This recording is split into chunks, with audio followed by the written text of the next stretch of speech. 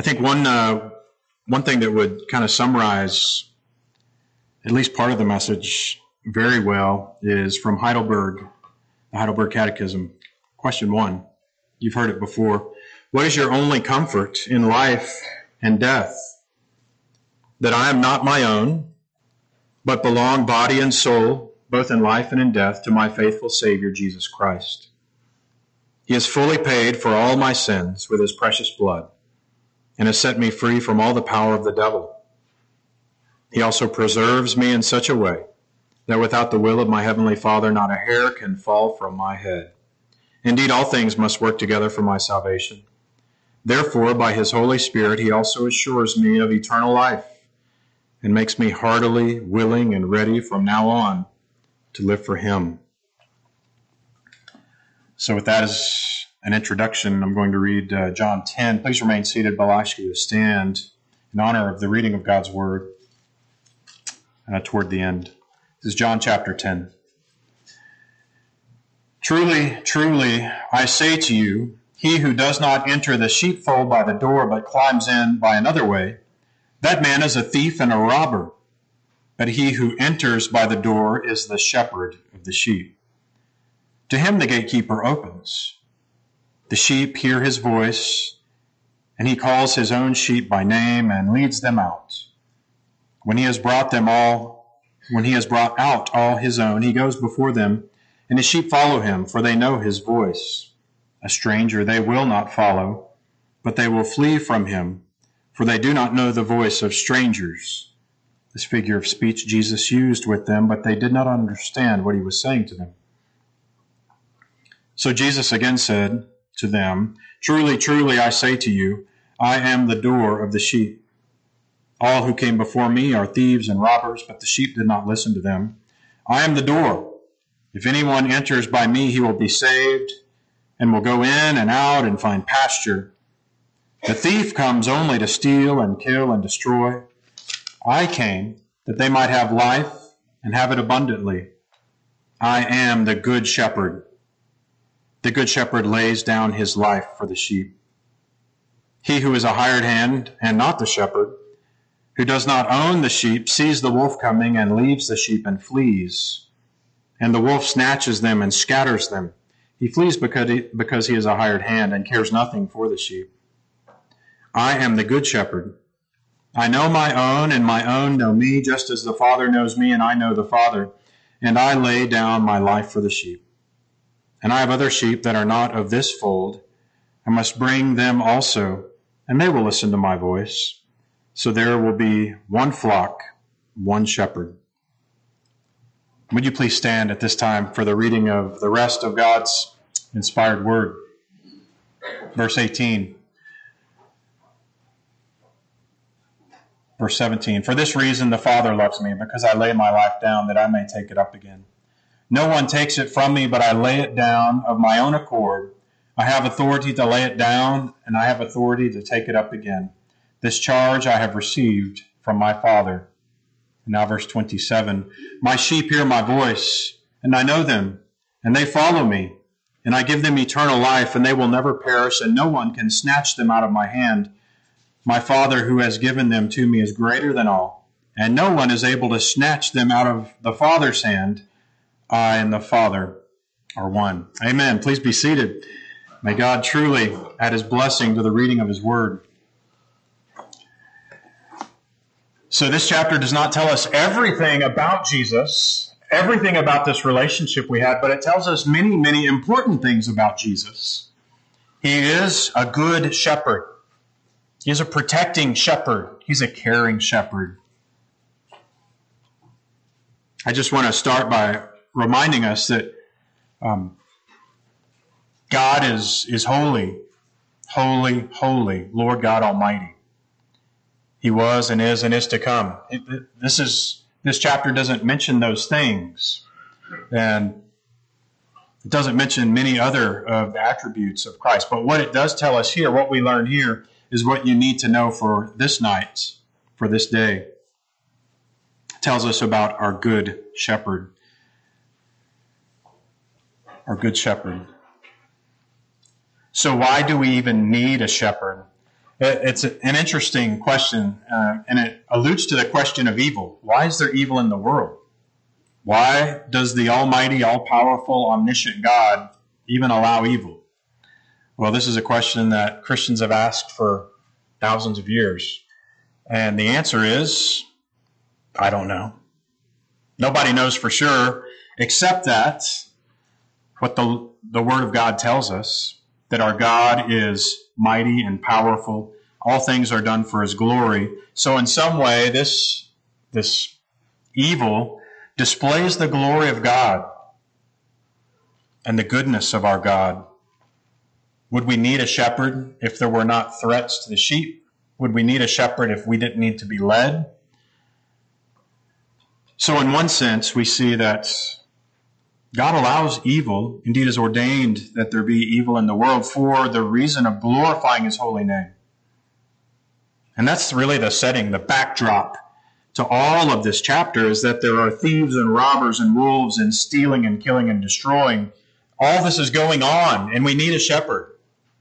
When did it start? Of course, it started in Genesis 3, in the very beginning, when Adam and Eve chose to listen to the serpent rather than to listen to God in rebellion against God. They rejected His word. So God spoke to the serpent in Genesis 3:15 and said, I will put enmity between you, speaking to Satan, between you and the woman, between your seed and her seed, and he shall bruise your head and you shall bruise his heel. And this will continue. It was speaking specifically of Christ coming to bruise the head of Satan, to stop the work of Satan, the dominating influence of Satan on the earth. But it also speaks generally just of the experience of the church, of each one of us, of the church universal as well. We see this in the book of the Revelation, the beast pursuing the woman, and God protecting the woman. We see Paul alluding to this promise in the end of his letter to the Romans, Romans 16:20, where he says, the God of peace will soon crush Satan under your feet. The church is still being pursued by Satan. And Paul sees that God is going to use the church to crush Satan. And we see this actually happening ever since Christ returned. The word of God has flown over all the earth. It's been a tidal wave of gospel, good news. And it will continue until the end of time, that the church grows as the God of peace continues to crush Satan under our feet. But that doesn't mean that the thieves and the robbers and that Satan isn't real and isn't still after his church. It's a result of the fall, and the bride of Christ will always be pursued by the roaring lion seeking someone to devour. That's why Peter says, don't be surprised at the fiery trial when it comes upon you. God has allowed it for his own good purposes, of course, but we know that we have an enemy, a roaring lion. It's manifested in churches. It's manifested in our lives with false teachers and false shepherds and even false sheep. You know, when I was a kid, I actually still like it. I would love to get up on Saturday mornings because, do any of you remember this? The Bugs Bunny Roadrunner show, it was 3.5 hours. It was 9 a.m. to 12:30, and I was in kid heaven because my parents said I could watch it, and I wasn't allowed to watch much TV. What was really happening was they were sleeping in on Saturdays. They were just like, Richard, you can watch Bugs Bunny. So I would turn it on at 9 o'clock and just sit there for 3 hours. One of my favorite skits was always the sheepdog sitting up on the hill looking out over the sheep. And you'd see the wolf put the sheep clothing on and hop over to the sheep and then whatever, take it and steal it. And the sheepdog just comes over with a sledgehammer and grabs the sheep back. It's hard for me not to imagine the futility of Satan and his efforts and not think of that cartoon. It actually is that futile because no one can snatch the shepherd's sheep out of his hand. He sees everything. And the sheepdog is actually a great way to think about it because we don't see Christ we don't actually see the physical Christ ruling and reigning over his church. Visually, physically, sitting on a throne somewhere on the earth. So it seems like he's not present. It seems like he's not paying attention if you're not thinking scripturally. But he's actually always present. He sees it all. He's like the sheepdog. The hair's over his eyes. It looks like he's not watching. He sees everything. So we have a good shepherd. And Satan is the great counterfeit. He counterfeits as a teacher. He counterfeits as a false shepherd. He counterfeits as a sheep. Pretending to be all that God is. We saw that in the fall, in the garden as well. He offered false wisdom and false power, false comfort, false justice and goodness and truth. It's all false. In Revelation 17 and 18, we see Babylon the Great described. And in chapter 20, 21, 22, we see the New Jerusalem described. So there's this picture, this dichotomy. The New Jerusalem is God's people. It's the church, the bride of Christ. And on the flip side is the counterfeit. It's the Babylon. And Babylon is described in Revelation 17 as a woman who's dressed in gold and scarlet and holding a cup of gold, and she's bedazzled in jewels. And yet the cup is full of the blood of the saints. She's out to kill, steal, and destroy the bride of Christ. So that's the setting. The setting is the world we live in. It's a place where the kingdom of God is advancing and will continue to advance until our Lord comes. But it's a place where Satan still has influence. So what do we learn about our shepherd? Well, first we learn that the first thing I want to bring out is that the shepherd is the door. Our shepherd is the door. We see this in verse 7, verses 2 and 3, verse 9. He who enters by the door, this is verse 2, is the shepherd of the sheep.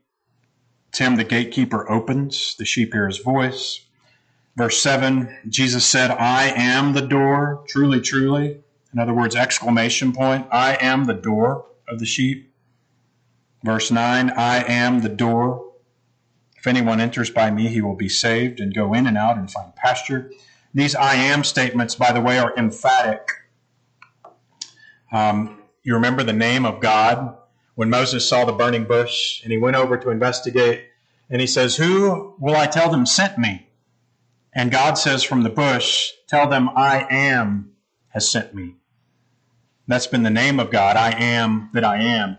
Well, the Septuagint, which is the Greek translation of the Old Testament. So think about that. The Old Testament translated by a bunch of Jewish rabbis into Greek. They translate that phrase, I am, ego, eimi. Ego, I, eimi, am. Well, in Greek, you don't need to say ego, eimi. You just need to say eimi. The pronoun is assumed based on the verb tense. It's kind of like the Romance languages, right? So all you need to say is eimi. Eimi, the bread of life. Eimi, the good shepherd. Eimi, the door. So when Jesus says, ego eimi, which is what the Greek says, ego eimi, I am the door of the sheep. I am the good shepherd. He's making a truth claim that he's God. And we know that's true because they all stone him. They want to stone him after he finishes preaching. He just said, ego eimi about 6 times.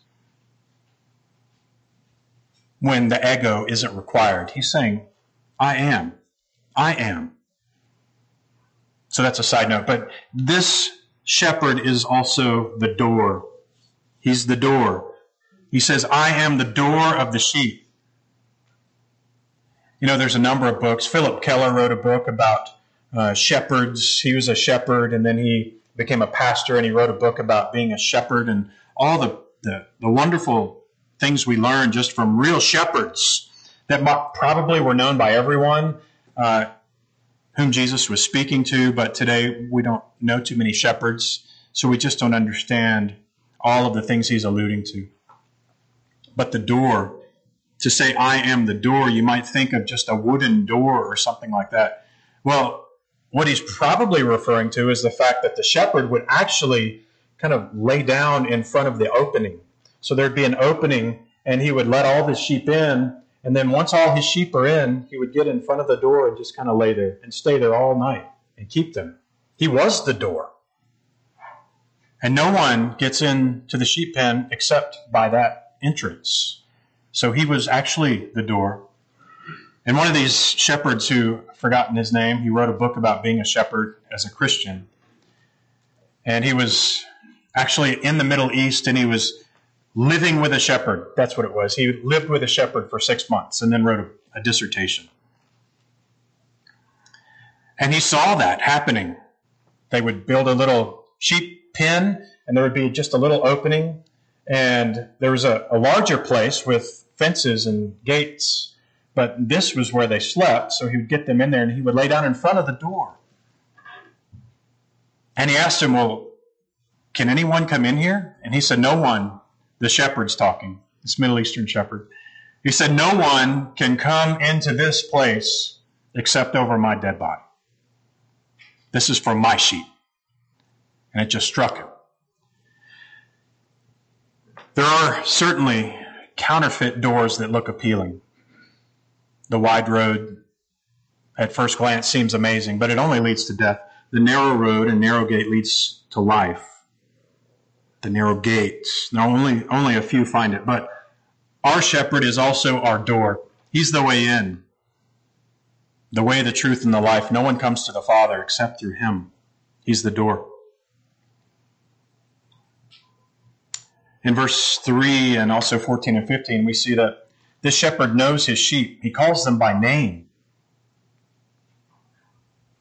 Verse 3, he says, the sheep hear his voice, and he calls his own sheep by name and leads them out. Verse 14, I am the good shepherd. I know my own, and my own know me, just as the Father knows me, and I know the Father. This is personal, isn't it? The shepherd knows individually each sheep by name.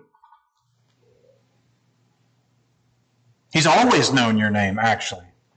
As Brent said this morning, there's never been a time in your life when you have not been loved by the Father, the Son, and the Holy Ghost. He's always known your name if you're in him. This is in great contrast, isn't it, to the Roman and Greek gods of the day when Jesus was alive. These gods were unpredictable. If you've ever studied Greek mythology, I mean, what a mess. They're unpredictable gods. They don't know everything. They're not good even. But they're certainly not personal.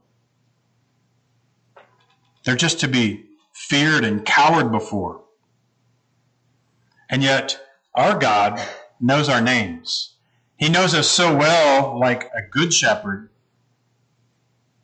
He knows each name. One of the other things that shepherds, it's always been noticed, I think.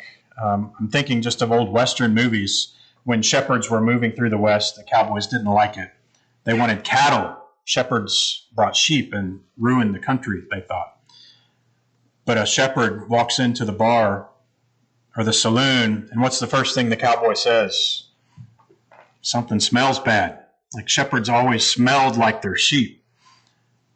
They're so close to them. They spend so much time with them. And our shepherd, he's like that. He knows us well. He knows everything about us. He spends time with his own sheep. And this relationship, Jesus compares to the relationship between the Father and the Son, amazingly. It's a relationship that we have with Jesus Christ that's of infinite value, and it's also a mystery. When he says that our union with Christ is like the union between the Father and the Son, he's referring to the Trinity, just as the Father knows me and I know the Father. And later in verse 30, he says, I and the Father are one. The Father, the Son, and the Spirit have been eternally in an infinitely perfect fellowship and relationship forever, and they always will be. And this perfect love and harmony and fellowship and contentment He says, this is what it's like to be part of my flock because of the shepherd. It's amazing. And you think, well, I'm not that good. I'm not good enough. I'm not a good sheep. I'm the one that's always trying to break out. God doesn't really love me. I haven't read my Bible in a week. I haven't prayed in a month.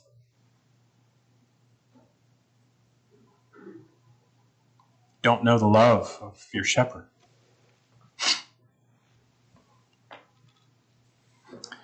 All right, we see in verse 9 and 10 that our shepherd also gives us abundant life. It's a precious, precious promise that we, because of Christ and because we are part of his flock, we have abundant life.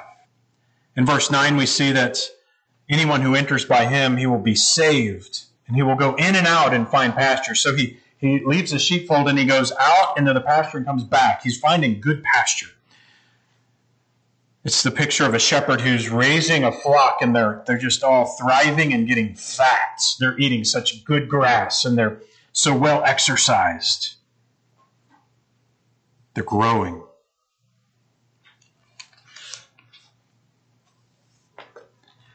He says the thief comes to steal and kill and destroy, but he comes to give life and to give it abundantly. This abundant life is all related to the shepherd. It's about being with the shepherd. It's about listening to the shepherd's voice. This isn't talking about the health and wealth gospel. This isn't you become a Christian, you're in the flock of Jesus, the good shepherd, and all of a sudden you get wealthy and healthy and wise. It's referring to a spiritual reality that is only valuable to those in the flock. We have a spiritually abundant life. Certainly our lives in this flock aren't free from difficulty, but we're free from fear and free from despair. We don't fear death. We don't fear man. We only fear God, and he's a loving Father. The abundant life then isn't a lack of hardship, but it's having a good shepherd, a shepherd who prepares a table before us, even when we're surrounded by enemies. A shepherd who, while we're surrounded by enemies, anoints our heads with oil, who causes our cup to overflow. This is a shepherd who leads us and guides us. And we realize that even in the valley of the shadow of death, we're not alone. And it's not that our shepherd has kicked us into the valley. He's led us through the valley. He's with us. He's comforting us. He's leading. So this is abundant life. It's being near the shepherd. It's being with him. As Paul says in Romans 8, who will separate us from the love of God? This is abundant life. It's knowing that we are loved by God. This is a life of quiet confidence. It's a life of ordinary Christian living, but an extraordinary inheritance and attitude about this task he's given us on this earth. We know the end, and we know the power of our shepherd. We know his love for us and his fellowship. So this is abundant life indeed. And we live with our eyes fixed on our shepherd. Number 4, though, we see the shepherd's, or we hear the shepherd's voice. In other words, this is a shepherd who speaks to his sheep. He speaks to us. They know my voice. They know my voice. He says it again and again. They know my voice. My sheep hear my voice. They don't listen to the false shepherds, but the thieves and the robbers. They only listen to me, to my voice. And by listening to the voice of Jesus, by staying close to him, you hear his voice. To stretch that metaphor a little bit farther, listening to his voice means being close. I remember how confusing it was the first time I had to fly with dozens and dozens and dozens of other aircraft on the same frequency. We had 2 or 3 radios, depending on the aircraft we were in, and so you're listening to 2 radios, everyone speaking at the same time, everyone thinking that what they have to say is the most important thing, especially if you're in a stressful situation, everyone wants to talk. Well, how do you know what to do? How do you know where to go and what's important? Well, as a good wingman, you learn very, very quickly. Listen to the voice of your flight lead. Listen to him. If you could recognize the voice of your flight lead, then the rest of it you listen to, but you can kind of tune out. It helps you prioritize what's important. And hopefully you have a flight lead who has a very distinctive voice or some kind of accent that you can pick up on. Well, we have a flight lead. We have a shepherd whose voice is easy to understand and hear, and it's because it's all here. He doesn't speak apart from this.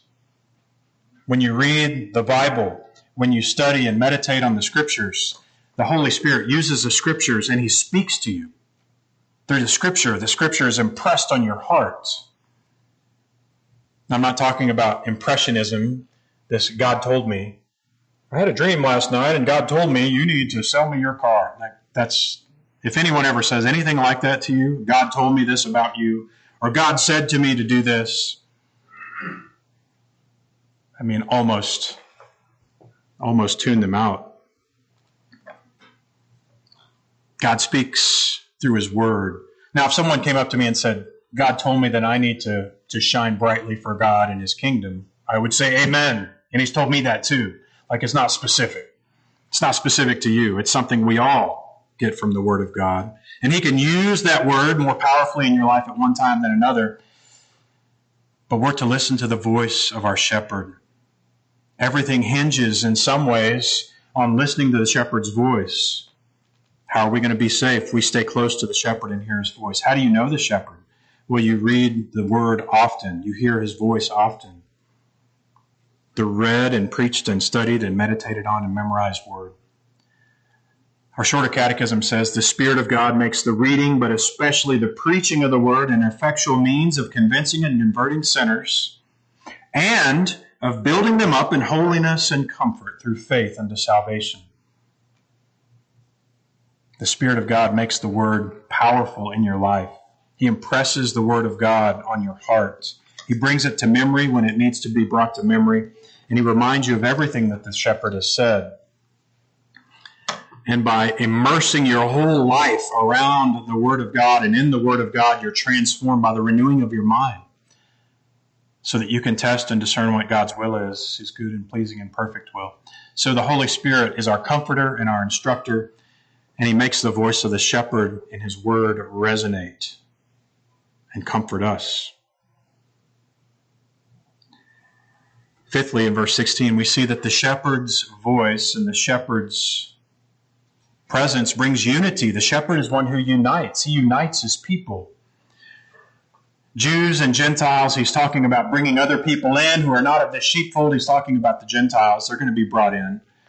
It's the vast majority of the American church are folks who are grafted in to this line of Abraham. And we are now sons and daughters of Abraham. We're brought into the same sheepfold. We're not kept in a separate one. We're in the same one. There's no more court of the Gentiles as there was in the temple courts. The Gentiles had to stay on one side and the Hebrews got to go into another. That's all over. Now we're all together. And we see also that false teachers and false shepherds and the enemy, the deceiver, still tries to bring disunity into the church. The universal church seems very divided. But we thank God that he is the good shepherd. This is his church. This is his body. And he's doing with it as he desires and pleases. One of the things that Brent and Bunny said this afternoon as we fellowshipped with them was that they love Meadow Creek because it's a place where they can tell we love each other. There's an actual unity. And they know, as well as we all know, that this is just a gift. It's a gift from God. It hasn't always been the case at Meadow Creek, but it has been for the past few years, and praise God for that. But it's also something that we actually have to actively preserve and care for and watch out for.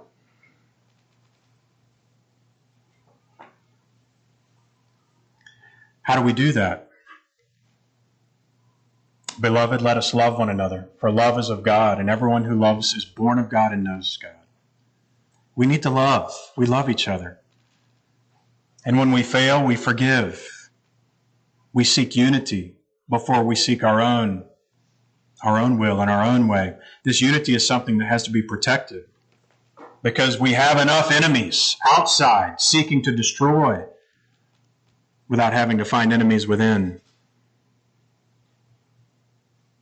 So specifically, we desire the unity that comes from the Holy Spirit. We use the Word of God, and that helps us to see this bride of Christ as precious, and each person in this body as precious. And then we pursue that. We pursue that by applying the promises of the Word of God to those situations and to each other. This is a shepherd who brings unity to his flock. We listen to the same voice, so it must. Sixthly, we see that the shepherd protects his flock. Our shepherd is a protector. He never leaves the sheep. He never runs away. Praise God. We see this in verse 11 and 12 and 14. The good shepherd lays down his life for the sheep. The hired hand runs away. He doesn't care for the sheep. But he says, I'm the good shepherd. We still see enemies and brokenness and suffering in the world and in church, but this is all temporary because the shepherd who protects us is coming again to glorify his holy name. And he came the first time as a servant, as a slave, but he's coming again as the king. But he's delaying. He's delaying for reasons that are his. We know one of those reasons, though, is to bring in the remaining remnant of the sheep and the flock. But for us who are here, the church militant, often it does feel like the other side's winning. Sometimes it does feel like the enemy is gaining ground. The reality, though, is that our God reigns and our Lord is protecting us. Right now, all of God's glory and majesty, the full measure of all of his sovereign power, is being applied to each one of us and to his church. All of it. We should remember that he protects us. Jesus is right now interceding for the saints. I remember a few weeks ago, John MacArthur, I played this for the Wednesday study, that the most comforting thing in our lives is the gospel, but more than that, it's that Jesus Christ is presently, at this moment, interceding for us, for his sheep that he loves at the Father's side. So he protects us in all things. And if anything happens that seems out of hand or out of joint, Satan, his designs are really actually being used for God's holy purposes because he's always protecting his remnant and always will, and there's nothing that Satan can do about it. Seventh, we see that the shepherd has authority. Verse 18, he says, I have authority to take it, lay my life down, and authority to take it up again. He has authority, and this was given him by his Father. This is something about the Gospels that you just see. If you focus on authority and Christ's authority, and you read the Gospel of John or read the Gospel of Matthew, over and over and over again, everyone's shocked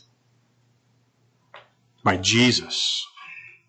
You remember in John 1, it says he came to his own possession, his own stuff. This world and everyone in it is his. He has authority. Matthew 7, they're surprised at the end of the Sermon on the Mount. Why? Because he taught them as one who had authority. So there's so many things I think about when I preach and when I teach. I want to make sure I cite the people that I'm quoting. I want to make sure that I don't misspeak the Word of God, which you know I do frequently. I don't want to mess up. I want to make sure that this comes across well. And Jesus never had to make any allowances for anything he said. They're shocked because he spoke as one who had authority. There's no subtitles. There's no asterisks by anything that he said. He had a complete authority. Everything he said was true. And then in Matthew 28, at the very end of his ministry, he acknowledges that all authority in heaven and on earth had been given to him. And then he tells his church to go. Using that authority, go. What authority he had. In John 1, to all who received him, who believed in his name, he gave the right, the word is authority in Greek, he gave the authority to become children of God. He decides who can be adopted in God's family and who can't. In John 17, he says, verse 1, Father, the hour has come, glorify your Son, that the Son may glorify you, since you have given him authority over all flesh, to give eternal life to all whom you have given him. He has the authority to give eternal life. And here in John 10, he says that he has authority to lay his life down and authority to take it up again. He's talking about his crucifixion and his resurrection. He had authority. This is amazing. Christ is saying, I have authority to lay my life down and take it up. In other words, everything you read about in the last half of the Gospel of John and the last 2 or 3 chapters of every other Gospel about Christ dying, he had the authority to stop it. And yet what we see is it's all under his authority, and he ordered it anyway because of his love for the Father and his love for his church. And because of that, Paul says in Philippians 2, God has highly exalted him and bestowed him the name that is above every name, so that at the name of Jesus every knee should bow in heaven and on earth and under the earth, and every tongue confess that Jesus Christ is Lord, to the glory of God the Father. Our shepherd has great authority. And despite that authority, as we alluded to, he lays his life down. He lays his life down for the sheep. He's the good shepherd. And the Father, he says, for this reason the Father loves me, because I lay my life down that I might take it up again. He's not saying that the Father doesn't love him if he doesn't. It's just this relationship is so solid. It's so true and sure. The Father knows the Son knows the Father. They have the same heart, the same mind, although they're 2 different persons. And the Father loves him for his sacrifice, for his obedience. He had a shepherd's heart. He felt compassion for the crowds because they were like sheep without a shepherd. He died for his sheep. He said that if he had 99 sheep and lost one, he would leave the 99 to find the one. And then ultimately we see that he died for that one that he found. Our shepherd is the good shepherd. He leads them well. He will fight to the death to defend his own sheep. Truly, if you remember the sheep pen and the shepherd in the gate, the shepherd in the opening, we all have entered the sheep pen over the dead body of Jesus. All of us have. So what can we take from this, besides all of these things being true? What can we take from these truths that will comfort our lives, that will help us worship our Savior? Well, I think Psalm 23 certainly should be a great comfort, because that's talking about our good shepherd.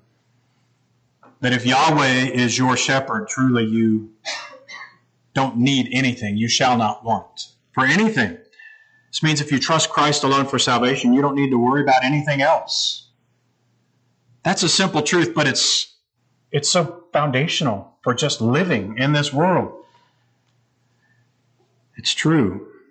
Jesus said, Matthew 25, therefore I tell you, do not be anxious about your life. He says, look at the birds. Your heavenly Father feeds them. They don't do anything.